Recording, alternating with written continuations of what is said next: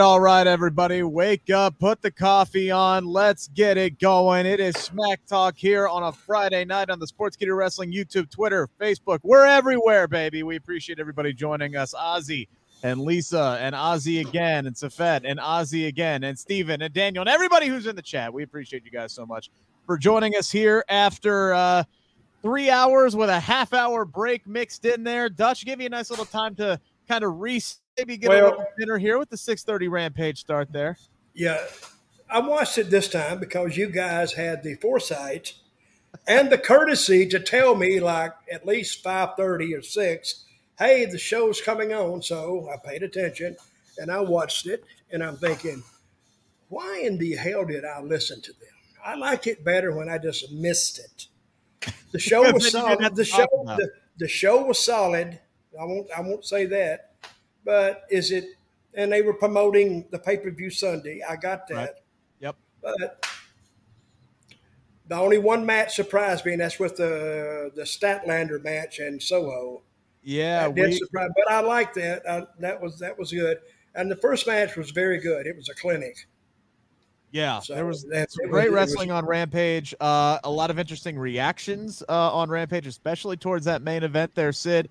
Why don't we start with Rampage tonight? Because I am going to stall as much as possible before we get into talking about SmackDown. A lot of noteworthy stuff to come out of Rampage, Sid, including 2 more matches added to Double or Nothing this weekend for a grand total, if my UC math is correct, of 13 for the pay-per-view this weekend. 1 on the buy-in, 12 on the main card. The main card getting underway at about 8 o'clock. This thing's going well past midnight. So they add Sammy, Frankie, and Ty against Ethan, Scorpio, and Paige Van Sant. On top of Scorpio getting a new TNT championship, which I know you're pretty damn happy about since it's Laker purple and gold. No, because I called this the night Scorpio Sky won the TNT title the first time. I said, give me my purple and gold TNT championship. So, and he called it Genie, naming it after Jeannie Buss, the owner of the Lakers from the great Buss family. Great stuff there. But did you see the clasp in the back? Did you see the up close picture of that? Because there's an 8-24 engraved on the clasp on the back of the championship. I thought you'd appreciate that if you didn't see that. That's just great. That's just okay. What is the significance of 8-24? Kobe. 8 and 24 is the numbers of Kobe Bryant. 24. He spent half of his career with the number 8 and spent the other half of his career with 24. Well, that's how far I'm out of the loop on basketball, but it makes sense. I got it now. Okay, Kobe. Anyway. Lead off with your Rampage stuff. I mean, I was kind of surprised that they added both of these matches. I expected the Kyle O'Reilly and Darby Allin. You know, it wasn't much of a build to that, but that makes a whole world of sense with Kyle O'Reilly taking out Sting, Darby's father. And, you know, so close to Father's Day, Darby Allin wants to get revenge. And Darby Allin has not been left off a AEW pay-per-view card since Full Gear 2019. Wow. So gone 2 straight years of being on AEW pay-per-view, so it only makes sense to get him on the card, and him and Kyle O'Reilly is going to be an absolute banger. It can get anywhere between 5 to 10 minutes, and I think it's going to be very entertaining. But the whole mixed trios match, I thought that this would have been a perfect main event for the Forum, the Los Angeles show, the Dynamite following Double or Nothing. I thought it would have been perfect there. You know, you have Scorpio come out with the new purple and gold TNT championship, have him in the main event, Paige Van Sant's debut on an episode of Dynamite, so you get women in the main event as well. That would have made more sense to me. Just throwing it on the Double or Nothing card, it makes me believe that multiple matches are going to be 5 minutes or less, because if you have a 12-match main card, I think that this is just Tony kind of thinking about the Game 7 right now. Miami is up at halftime on the Boston Celtics. I've never done this in my life, but I'm praying for the Celtics to come back and win so we don't have a game 7 and Tony rethinks this card and this format and he puts Darby and Colorado on the buy-in. Like I said, I think it's going to be a really good match, but it would be a really good match for free for the fans to get some last-minute buys. They see a banger at the end of the buy-in and they'll get more buys late last minute for people who want to see the pay-per-view. So I think that's the format change that I would do, but I think all the matches on the card are going to be entertaining. But like Dutch said before we went live here, it's kind of a commitment with a 13-match card. It's kind of intimidating for most wrestling fans. It starts at what time? So 7 o'clock is the buy-in, and right now there's one match on the buy-in, which would put 12 matches for the main card, which starts at 8 o'clock. Now, kind of alluding to what Sid said, or adding on. So if it's after 12, that's a 5-hour broadcast.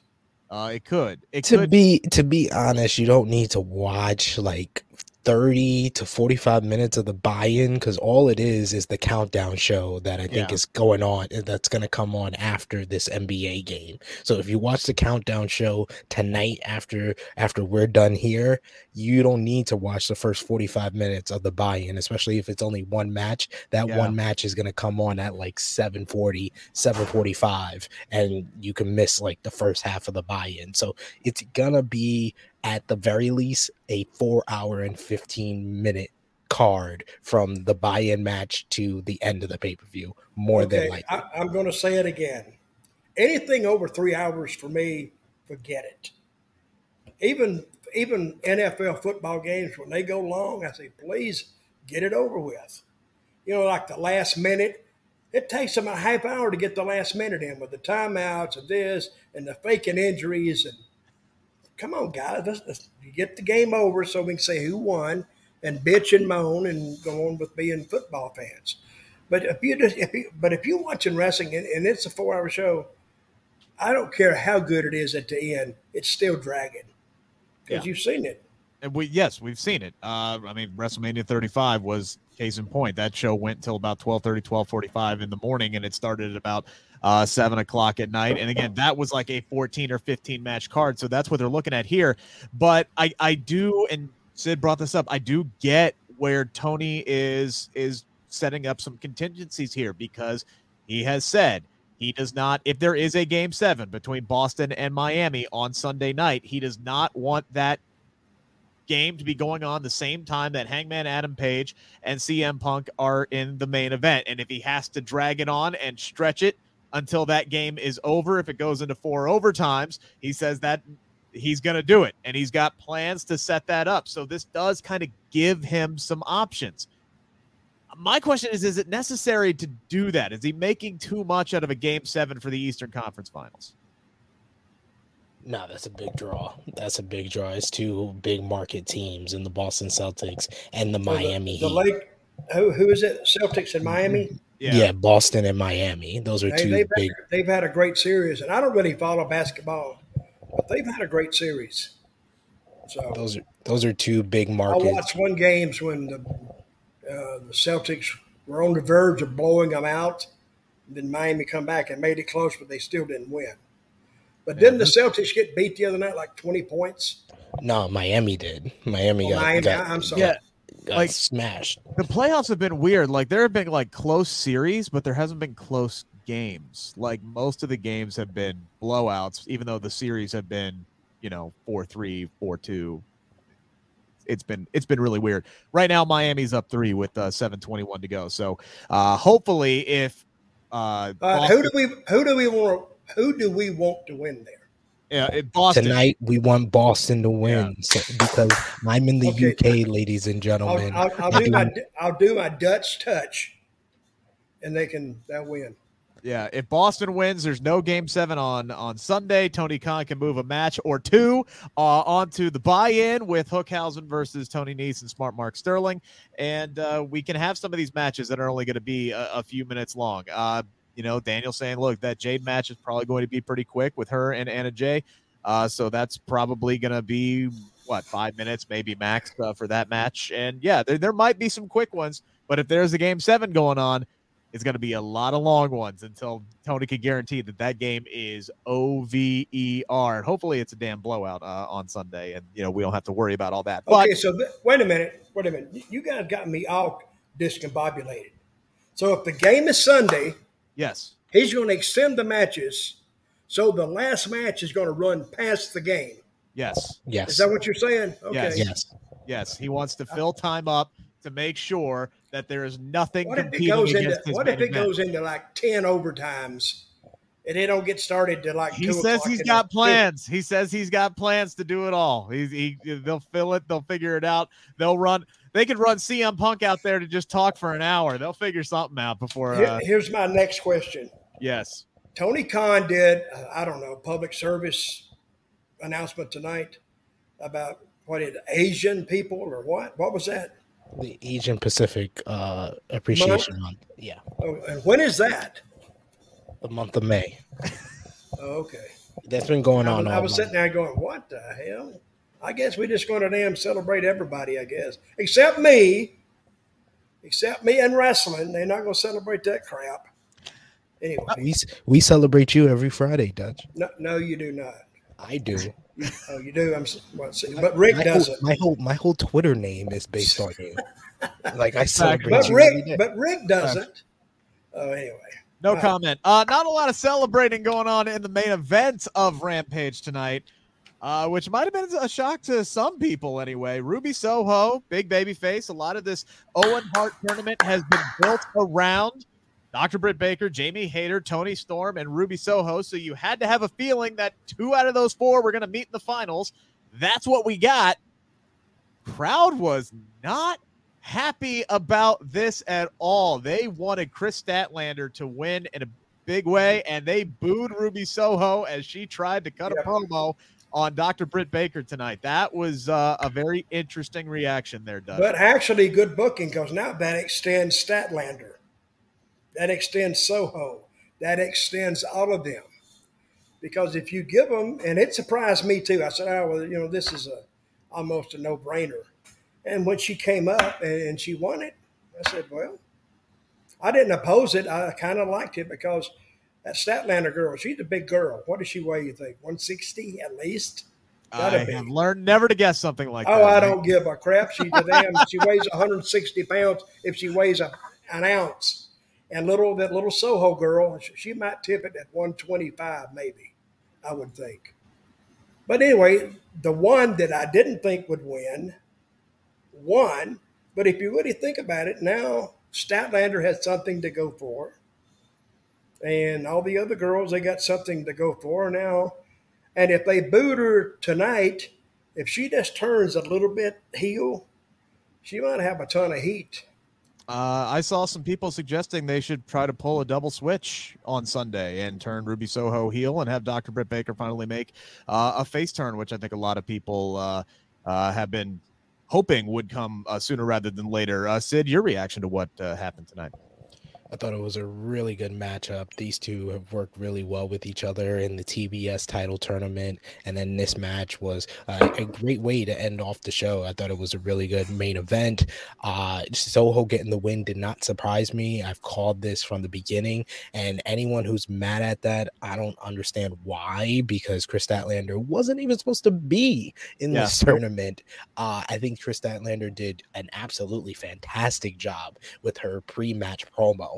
And I think that anyone who was kind of in the middle kind of sided with Chris Statlander because she was the better of the two on the pre-main event promo. Like Soho cut a good promo, but Chris Statlander's promo was even better. So I can understand if you sided with her that way, but for Soho to get that type of response, and it really seemed like social media, a lot of people were flip-flopping. The same people that were upset in like February and March, oh, Ruby Soho, she came to AEW and she's not been on television, and then they do a whole tournament to revitalize her, re-energize her whole character, and to build her back up, and she's going to the finals. Now you're like, oh, Chris Statlander should have won. Man, shut up. Man, allow me to quote Daniel Bryan, and I said Daniel Bryan, fickle. All right, that's what fans are. They live in the moment and they don't remember what they asked for most of the time from several months ago. Hey, I think Ruby Soho gave Tony Khan a present tonight. She gave him a gift. Now, when you see how they reacted, now he has organically something to go on, and let him take and run with that, because now he might be able to feed it a little bit. And honestly, they had a great match, and the finish surprised me, but I was glad with the finish. I liked the finish. And this works with what I wanted out of the pay-per-view. I think Ruby Soho should win on Sunday, and I think Ruby Soho should be the next pay-per-view challenger for Thunder Rosa. And that works out perfectly with her, build it up for the next couple of months, do a slow burn where she's not getting the reaction, she's getting booed. She'll do like subtle things in her matches that lean towards heel, and then eventually turn her heel right before she versus Thunder Rosa at All Out 1 year after she made her AEW debut against the woman. Where is All Out? Where is it being held at? In Chicago. Allegedly. That worked. Yeah. I mean, Tony Khan pretty much said it on the media call, honestly. So I'll just say it's in Chicago. There are other cities out there that you could put pay-per-views in, but I guess tradition is tradition. No, as Romeo on Drew Hill, he says Chicago gets everything. So they're going to do 2 back-to-back pay-per-views in Chicago. It is what it is. Just live with it. Get over it. So I mean, it's only a 5-hour drive, so I guess I can live with it. That's fine. I don't have to fly, but whatever. Yeah, I agree with you. I think Ruby should win on Sunday. I still have this feeling that Dr. Britt Baker is going to win, because I will, I just can't. Until I see Ruby Soho win something of substance, I'm not going to believe it's actually going to happen, because it just hasn't happened for her yet. So I think they're going to do Britt Baker on Sunday. But, yeah, I would love to see Ruby Soho go up against Thunder Rosa, and then that opens up Chris Statlander to go against Jade Cargill for the TBS title. I think that might be a good route to go there. So they have options. And, yes, Tony Khan got a gift tonight, because he knows if he had any doubts before, he knows he has something in Chris Statlander now. The fans are behind her, and she's damn good. And they set up a good story with her and Ruby Soho, because now Ruby Soho is 2-0 against her. So you can do a third match, and it's like Ruby has her number. Can Chris Statlander finally beat her? You can go back to it. I think the girls right now, the girls division in AEW, that's easier to read than the guys. It's smaller. I think that has a lot to do with it. There's the guys division is so stacked. That's what I'm saying. A lot of those guys get lost. Less is more. By the way, your Dutch touch ain't worth shit. Miami's extended their lead up to 12 right now. All right, that's it. I'm gonna tell Riju. I said I stayed on the show till they started insulting me, and I got to leave. Hey, they might come back. No, they will. They will. Make sure how much time is left? That's a good question. I didn't look at that. I looked at the score. It's 70-58 with 5:30 left in the third. So they got a whole another quarter. Oh, they got another game to play. That don't mean nothing. Believe me. I'll tell you a match I didn't like tonight on Rampage. Yes. Dante Martin was off tonight, or that guy he was working with was off, because there was some sloppy moves in there. I was in and out of this match, guys, because I was trying to get the kids down. Sid, what your assessment? Do you agree with that one on Dante Martin and Max Caster tonight? Yeah, I would say that was definitely the weakest match of the night. Something just seemed off, or it was the fact that the main event was so good, and the opener, Dutch said it at the beginning. The opener was a clinic with Matt Seidel and Bryan Danielson. So I think they suffered from everything else on the show.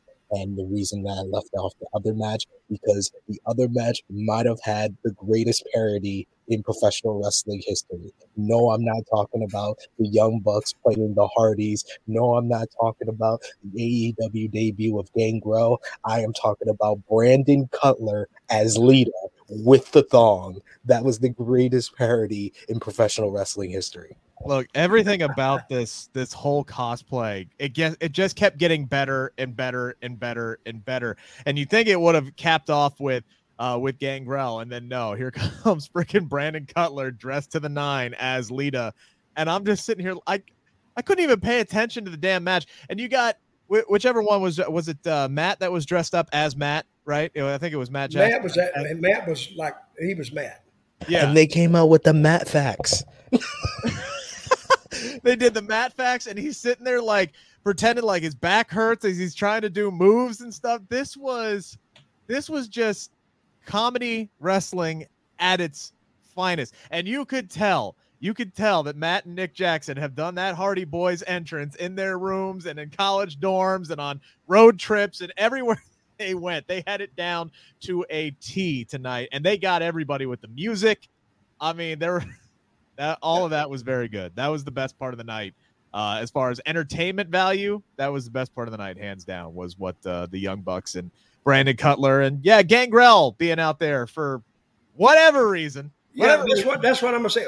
Why was Gangrel there? They just brought him out because the Hardys were a part of the New Brood with Gangrel back in 1999. So they did a full parody of them. They gave us different generations of the Hardys in one parody. They gave us the Hardys with Gangrel and the New Brood. They gave us the Hardys with Lita with Brandon Cutler. They gave us the Mattitude with the Matt Facts. He was doing the Delete. Even did Matt Jackson even did the Matt Hardy fall out of the ring spot, and he did it like it was an accident. That was the best part of the whole thing for me. And then Nick Jackson as Jeff Hardy, he did the Swanton better than Jeff Hardy does nowadays. But he even did the Jeff Hardy lay on top of them that Jeff Hardy does now after the Swanton. It was fantastic. They did their homework. Their homework. They understood the assignment. They nailed it to a T. Steven asking who wins between the Hardys and the Bucks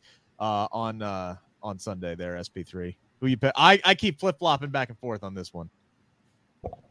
It's tough, but I'm gonna go with the Hardys because it just makes sense to keep the Hardys hot and undefeated. Because if you have the Hardys, you eventually want to do an AEW World Tag Team Title match with the Hardys. So I think it makes sense for them to win. But I think this is just the first match of what will be a series between the two in AEW. I think these two. I'll go with the Nick and Matt. I think these guys are going to wrestle at some point with the AEW tag team titles on the line, maybe after the Hardys win them, and then the Bucks can defeat the Hardys and become the first ever two-time AEW tag team champions when they do it. So, again, I keep flip-flopping, but right now, after what we saw tonight, I think that was great, but I think the Hardys are going to get the win. So that was Rampage in the books. I have stalled long enough. Let's hop on over to SmackDown, shall we, tonight? Dutch, your reaction. Oh, God. Dutch. I need some heroin or something. I mean, somebody got to get me out after seeing that. Brother, I've told you this before we went on live here, that I have been like a little bit of nice with SmackDown. I don't know who wrote this show. Talk about heroin. I think they all smoked a couple of bongs before they would sit down and write this show. Because it none of it clicked for me. None of it. I mean, I tell you how much it clicked was Shanky doing the dance was the high spot of the night. Yeah, that I thought. People were asking why Sid was dancing at the beginning of the show. It's because that's all we saw on SmackDown tonight. Like, I don't know that Shanky and Jinder and Los Lotharios match. First off, I don't know who the hell we were supposed to root for in this. I guess Shanky. But, like, Jinder Mahal can't find Shanky with a search warrant, and then he finds him, like, busting a move to his theme song. Like that's the only thing that Shanky would be listening to. And then when they actually have the damn match, it's mostly centered around Los Lotharios dancing around the ring announcer and then Shanky dancing that cost Jinder the match. Like, the bullcrap on the outside was more important than what was happening on the inside. Let me correct you. You meant the sky scraping Shanky. Yes. I did write that down. The sky scraping Shanky. And yes, I saw people in the chat saying I was charming a snake or I was drunk or something. No, that was what Shanky was doing. He was busting a move to. I will admit, it is a Bobski. Jinder Mahal's theme is great, so I understand if he wanted to dance to it. I just didn't understand why he was dancing in a room by himself. I mean, that's typically when I dance. Is in a room they do that. They do that in India. You just go by a room, somebody just dancing in there. I saw it a lot, when I was over there. Really. And by the way, that wasn't here's another thing. Yeah. They all go out to challenge Raquel, right? And then they go to break and they come back and they're in a tag match. Yeah. I don't get that. Where'd you go, Sid? I don't know. Did he freeze? Oh, there he is. Okay. No, there he is. Somebody hit him in the head or something. All right. Well, I guess we're going to bounce. I guess we're going to bounce around here because this was a little. When they announced that the only women's match on the show tonight was going to be Ronda versus Raquel, I'm sitting here and I'm going, oh boy, they don't have anything else without Sasha, without Naomi. They don't have anything else that they could go to. So I was pleasantly surprised when they cut to the back and literally there's the rest of the SmackDown women's roster in the locker room in all their glory. Five of them. And it's Shotzi, who is like trying to rile the troops saying, why is Raquel getting this shot? She already lost. Everybody kind of blows her off except for Shayna and Natalya. So they're all going to go down there and they're going to, go after Raquel and go after Ronda. And then Shotzi gets locked in the locker room after she goes back for her helmet, and it's Aaliyah who locked her in there. So that was the revenge for what happened between those 2 weeks ago. So then, yes, that left Natty and Shayna alone to interrupt the match between Ronda and Raquel. They attacked them both, and that's how we got into the tag team match. Because it was going to be 3-on-2, and then Shotzi got locked in the women's locker room. So are you up to speed on how this all went down now? It's about as boring the way you described it as it was on TV. I'm going, God. I'm cussing you guys at this point. I'm saying that damn Rick and that damn Sid. I don't write this crap. I didn't book this. I didn't. Wait a minute, Sid. Did I book this shit? Did I accuse him of booking it? I accuse him of being part of the conspiracy to get me to watch SmackDown. And I think you had a large part to do with that, Rick. I don't know, but you may not. But it was just it started slow and got slower, if that's possible. Sid, this is something that we talked about with another match, right? In another company, on our channel. Thunder Rosa and Serena Deeb. What channel is that? I'm not allowed to say. Thunder Rosa and Serena Deeb. You're not allowed to say, really? I'm let it go. I'm not allowed. No, I'm gonna burn it up now. Thunder Rosa and Serena Deeb. They decided. I need to know where. Are you somewhere else? I can't say. So Thunder Rosa and Serena. So you're censored. I am just doing what I am paid to do. So Thunder Rosa and Serena Deeb. They decide to build this matchup toward Double or Nothing without really harping on the history between the two of them, right? They decided to go this convoluted route and decided to go another way other than just playing off the history and that they work with one another. That's all WWE had to do here to set something up with Shayna and Natalya and Ronda. And it was barely mentioned on commentary tonight. And once we got like this, just that brief little stare down between Shayna and Ronda tonight, we got Michael Cole who said something about the history between the two of them. And I'm like, okay, so they know it's there. Why didn't we just start there and go from there? And if this is the direction they're going, why the hell did Shayna get beat with the, what does she call it now? The Tejada bomb. Shayna Baszler eats the pin again after the booking again doesn't make any sense here.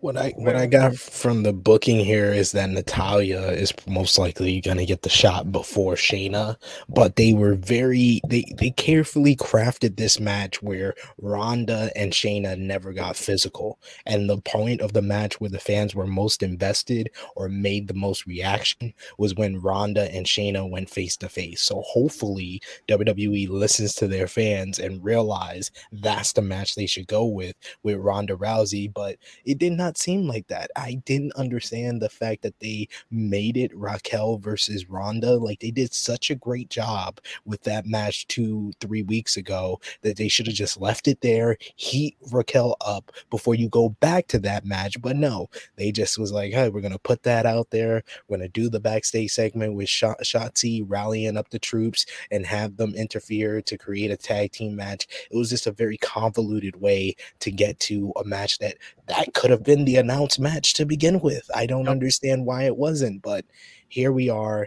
But yes, I do agree. They probably should have mentioned the history between Ronda and Shayna beforehand, and the history between Ronda and Natalya as well. But this is WWE, and you just got to take what you will. The match itself was at least decent. Yeah, it was all right. It's fine. Raquel got the win. I don't understand Shayna taking the loss, but Raquel got the win. The only reason I understand Shayna taking the loss is it's Natalya's birthday. I'll tell you something I'm looking forward to seeing is Shotzi versus Aaliyah. Oh, man. I can't wait to see that. Well, they're building towards it. We might get it on the Go Home show. For hell, we might get it at Hell in a Cell at this point. Hell in a Cell is the opposite of Double or Nothing. We got 4 matches on this card, and none of them from the SmackDown side of things. None. This might as well be a Raw-only branded pay-per-view this coming Sunday. Next Sunday for Hell in a Cell. Well, I didn't get it. I didn't get the whole show. Well, I did like Walter. I did like his stuff. There's a guy you can get over if they don't go off the rails with him. Even that was a little weird tonight because they gave, I mean, this was more of a showcase for Ludwig tonight, like actually like putting him in the ring, and I didn't understand that either. Showcasing him more as a wrestler than just a mouthpiece for Gunther. So yeah, even that was a little bit weird. Ricochet might as well not even have been there. He was barely in the match. This was once again this was just Imperium beating the hell out of Drew Gulak again. So, I mean, yeah, the presentation's great, but I mean, really nothing was advanced here. I was kind of hoping they would advance something a little bit more with Ricochet and set up an Intercontinental title match, but maybe that's what we're going to get set up for next week. I don't know. They got plenty they need to add for Hell in a Cell to make it, honestly worth tuning into this, because right now there's like 2 matches that are worth a damn on this whole freaking card that we haven't seen already. If you compare the Rampage card and the WWE card, which one would be better? What do you mean specifically? Do you mean the pay-per-views?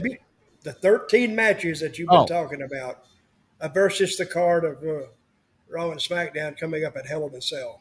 I mean, there's at least 7 or 8 matches on Double or Nothing that I am genuinely excited to watch. So yeah, it would be that. I mean, the only thing that WWE has. Yes. Go ahead. Yeah, I was going to say, really, the only thing the WWE has going their way is it's only going to cost me $9.99 to watch Hell in a Cell, whereas it's going to cost me $49.99 to watch Double or Nothing. Mm-hmm.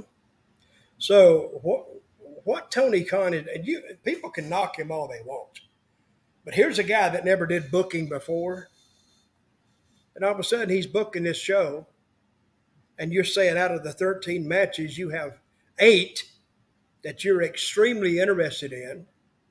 At least. And they have a whole creative team on WWE. How many matches they got? 8?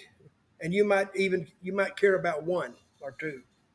Right now they got 4 matches on Hell in a Cell. There's 2 that I'm invested in. Well, I'm invested in none of them.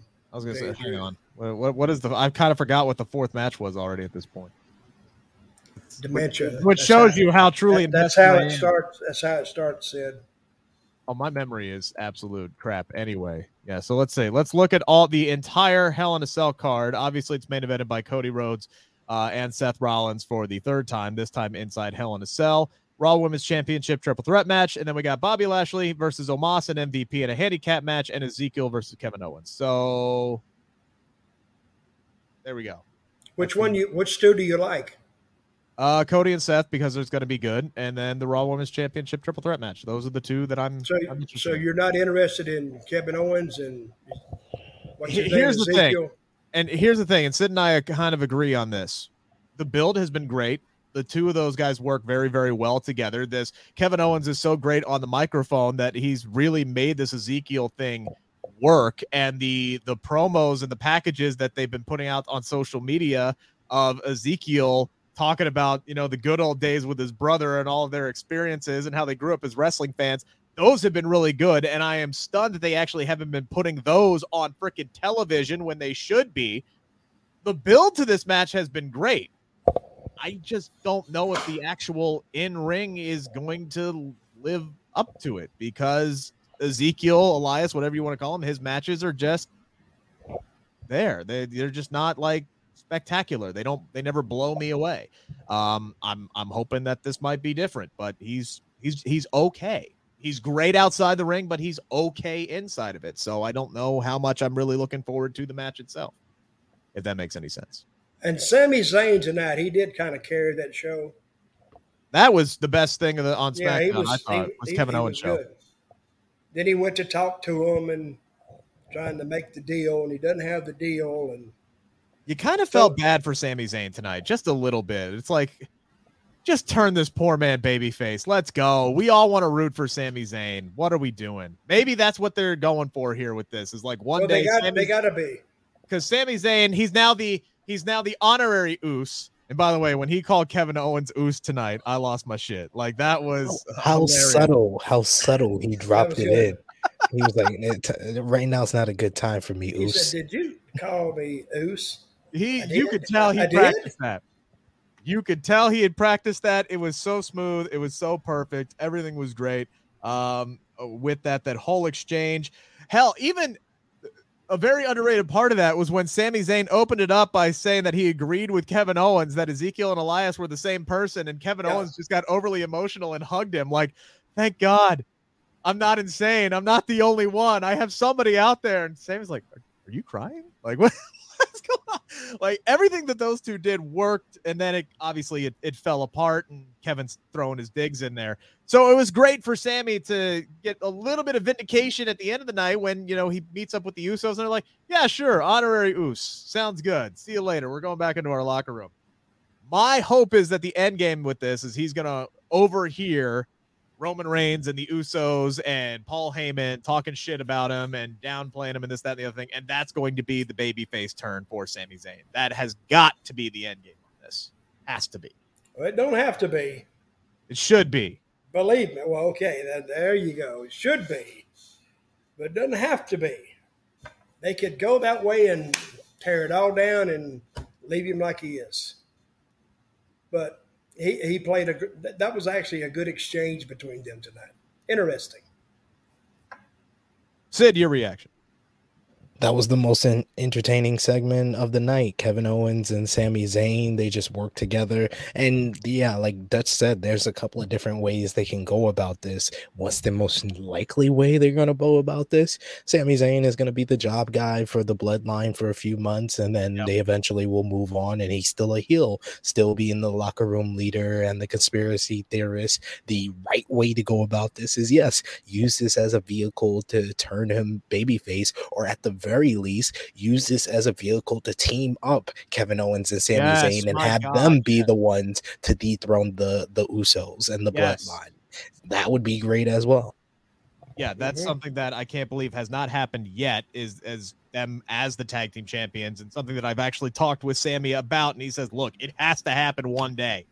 So hopefully it will happen one day. Dutch, I did want to get your reaction to the somewhat surprising and out of the blue move. WWE for the better part of a year has been hyping up Money in the Bank at Allegiant Stadium in Las Vegas, a 60,000 plus seat arena. And then all of a sudden this week they go, hey, actually, we're going to move it over to the MGM Grand Arena, about 17,000 seats.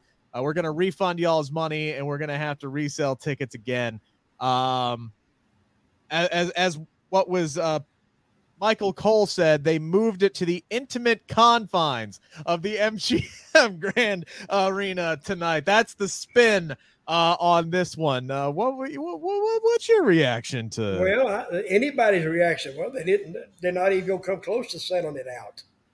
So you might as well go to how many does the arena seat? 20,000? maybe. I believe it's 17,000. Yeah, Okay. 17.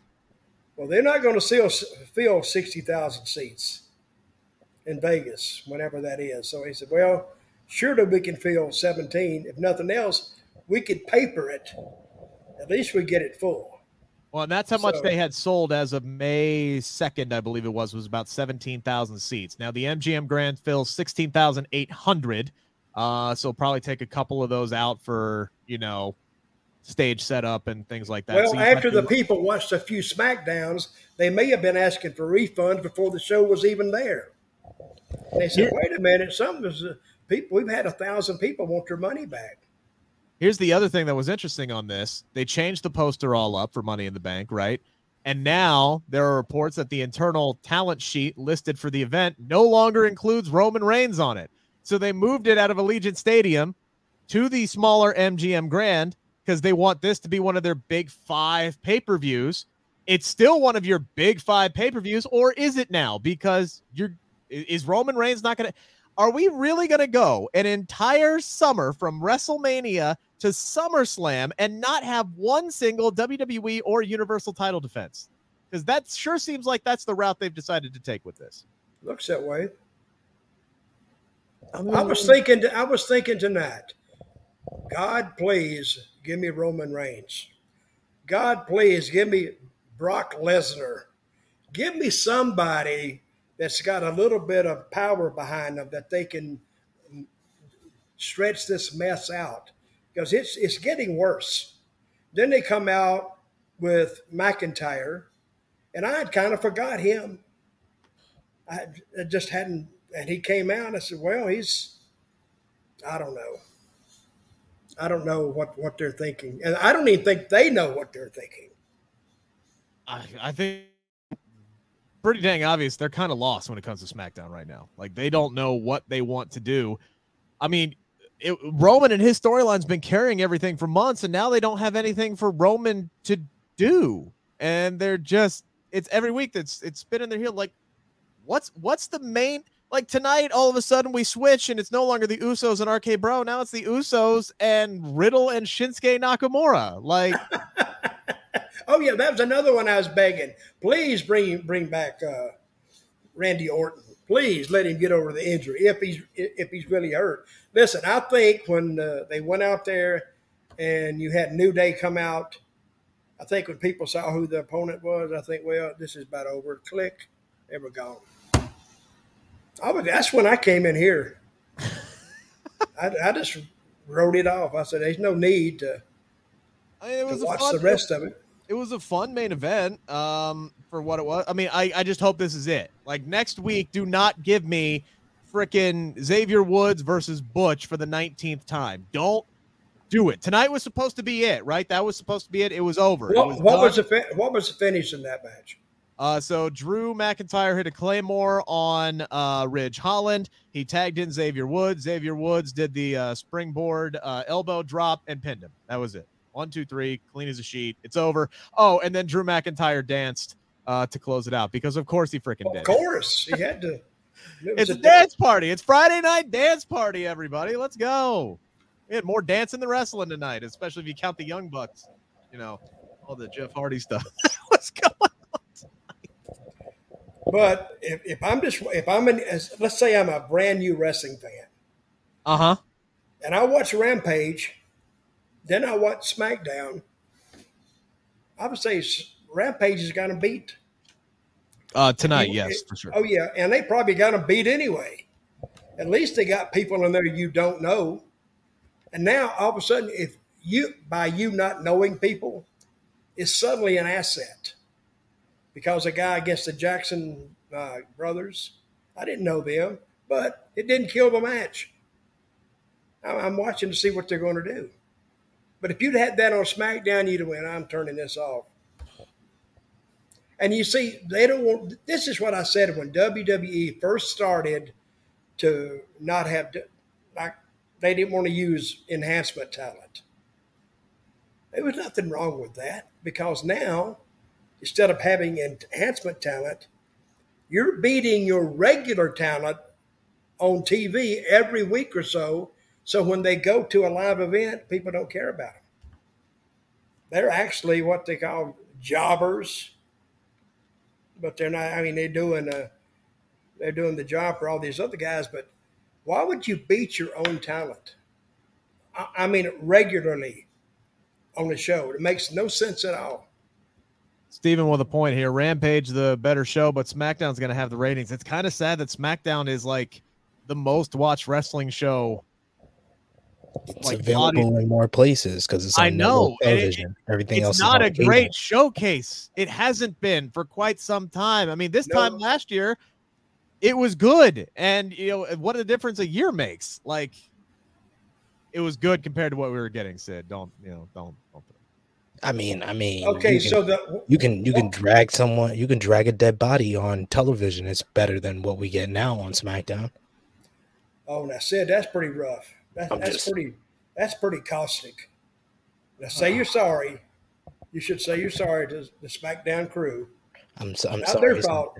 The SmackDown crew. They tried their best. He didn't mean it, Vince. Don't worry. Next week is the big Hell in a Cell go home show for all these big SmackDown matches we have on this pay-per-view. I'm sure everything will be great next week. We're not going to get Xavier Woods versus Ridge Holland. We're not going to get Raquel and Sonya and Ronda Rousey teaming up against Shotzi and Aaliyah.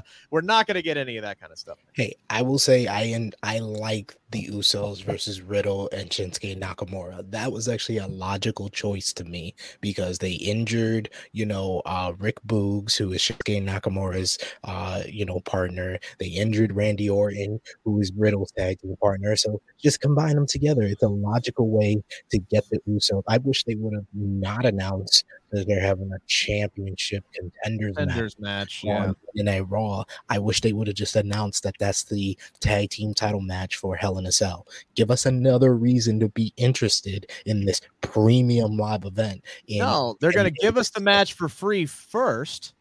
Right? They're going to give us the match for free first, and that's going to build up our intrigue, right? That's going to build up the intrigue for us to watch that match again at Hell in a Cell. That's exactly what that is going to be. Guys, we have run out of time. We do appreciate everybody who is tuned in here today. We'll try to do better next week. We got a super chat donation. It's not up to us to do better, guys. It's up for them to do better. Right or not? All we can do is report on what we saw. What is it? Who'd give us $5? Hey, where does this money go, guys? Not to us. I never see a dime up. Hey, I'm going on strike. WWE has 0 stars. I see Ronda as a WWE performer. I don't see Ronda as the female that dominated UFC. Becky Lynch's star is faded. No Roman or Orton. I mean, if you think WWE has 0 stars, I don't know what to tell you on that one. They have stars. They're just none of them are booked correctly. Yeah, they're all on the same level. That's why they don't have stars. Why they're going to miss Roman. Now, Roman is a huge babyface right now. And the Usos were babyfaces. They tried to turn it around in that interview, and they did about halfway, but people loved them. Someone made a good point to me earlier this week. The WWE doesn't remind fans that Ronda Rousey is this big star from UFC that kind of revolutionized women in combat sports. Like, they don't do a good job of reintroducing that ever since she's come back. And if you're not going to do that about what she did in UFC, at least remind us all the stuff she did in her first run, that she came back and she main evented the first ever all women's show. She was a part of the first ever WrestleMania all women's main event. They haven't even done that since she's come back. Like, they really just make her one of a cog in the wheel. She might as well just be everybody else in the women's locker room. And I think some of the mystique got, flew out the window when she got beat at WrestleMania. Because until that point, when she got beat at WrestleMania by Ronda Rousey, by Charlotte Flair, even though there was some shenanigans involved, her only loss was fluky. Fluky is all hell in the main event WrestleMania 35. They didn't even take advantage of that. I know it wasn't supposed to happen, but you could have even mentioned that. Ronda could have came back and said, I should have never lost the Raw Women's Championship because I wasn't really pinned at WrestleMania 35. They didn't even do that. I have a question. Yes. It's a fan question. Okay. What if Tony Khan, I just brought his name up, allegedly never booked, he said he booked his kids as a kid, he'd book fictional cards. You know who else did that too? Eddie Gilbert. He would book those cards, and that's how he self-taught himself. What if Tony Khan jumped to WWE right now? Do you think the show would be better? If he could get his way. Yay or nay?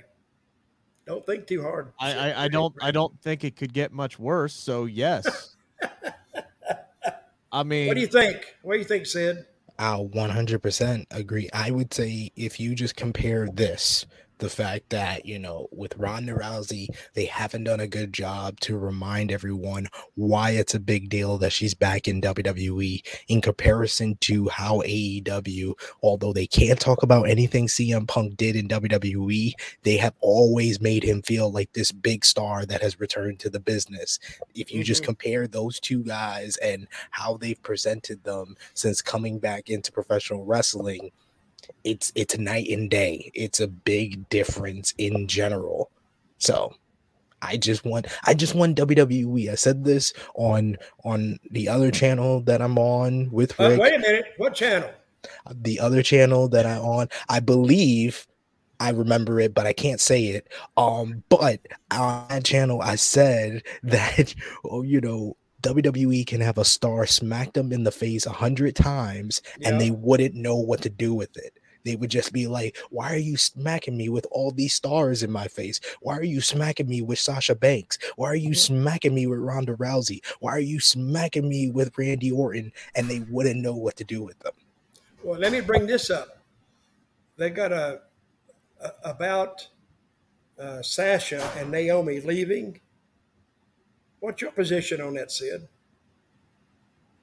I've stayed in the middle because I do understand WWE's point of view. You can't just walk out if you have contract obligations, but at the same time, I always can favor the performers. And if you don't feel like you're being valued or you don't feel like you're being listened to with what you want as a performer, I always say you know your worth and you know what you're all about. And the way WWE has handled this situation is piss poor at best. That's the best thing I could say about it. It was piss poor, and I know they're trying to make an example out of Sasha and Naomi, but there's been various things that have happened over the last couple of months that they could have made an example about, and they didn't. So to do it with two African American women, it's a bad optics. It's a bad optics, in my opinion. And I do agree with the chat.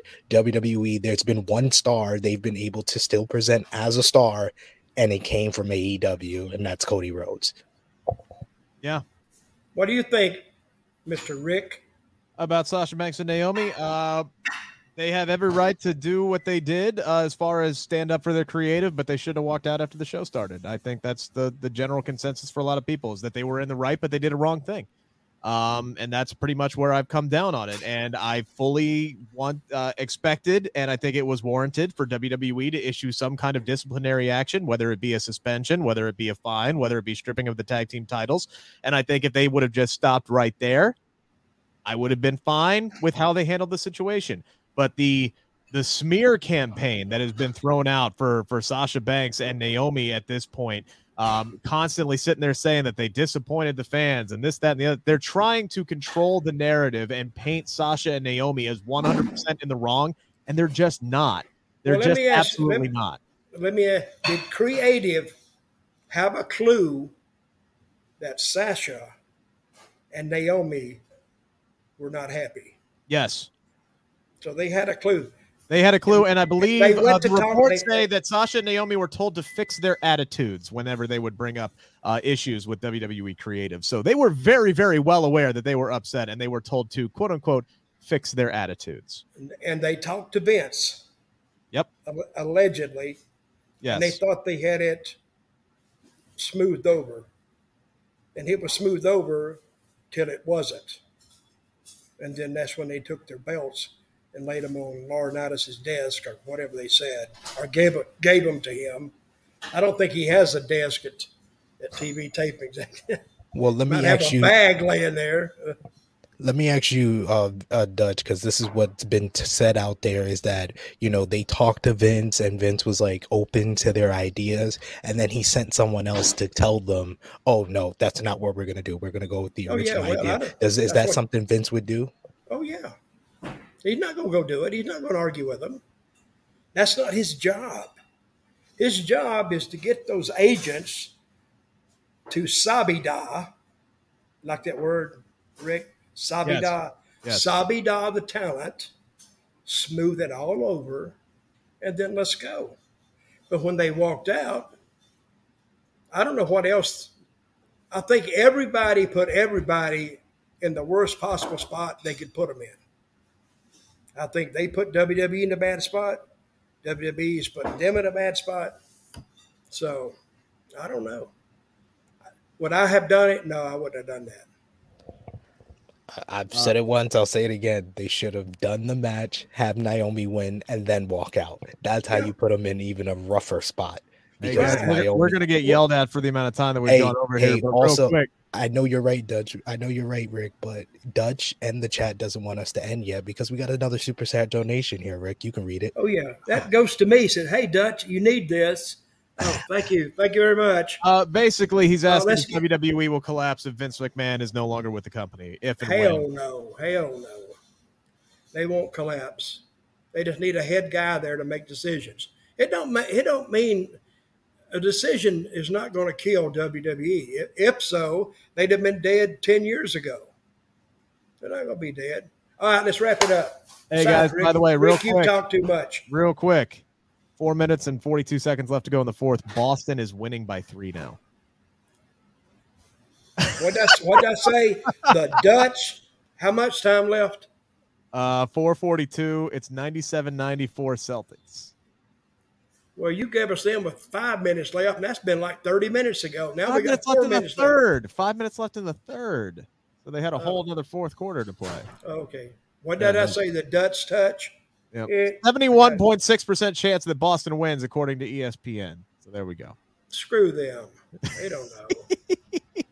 They're guessing like we all are. All right, we're way over on time, guys. We got to roll. Appreciate the super chats. Appreciate the comments. Appreciate the banter. Hopefully next week these Holler at Rick for the time going over. It's his idea. He did it. Y'all saw I tried to wrap up at 46 minutes. Talk to you guys next week. See you. Bye. See ya.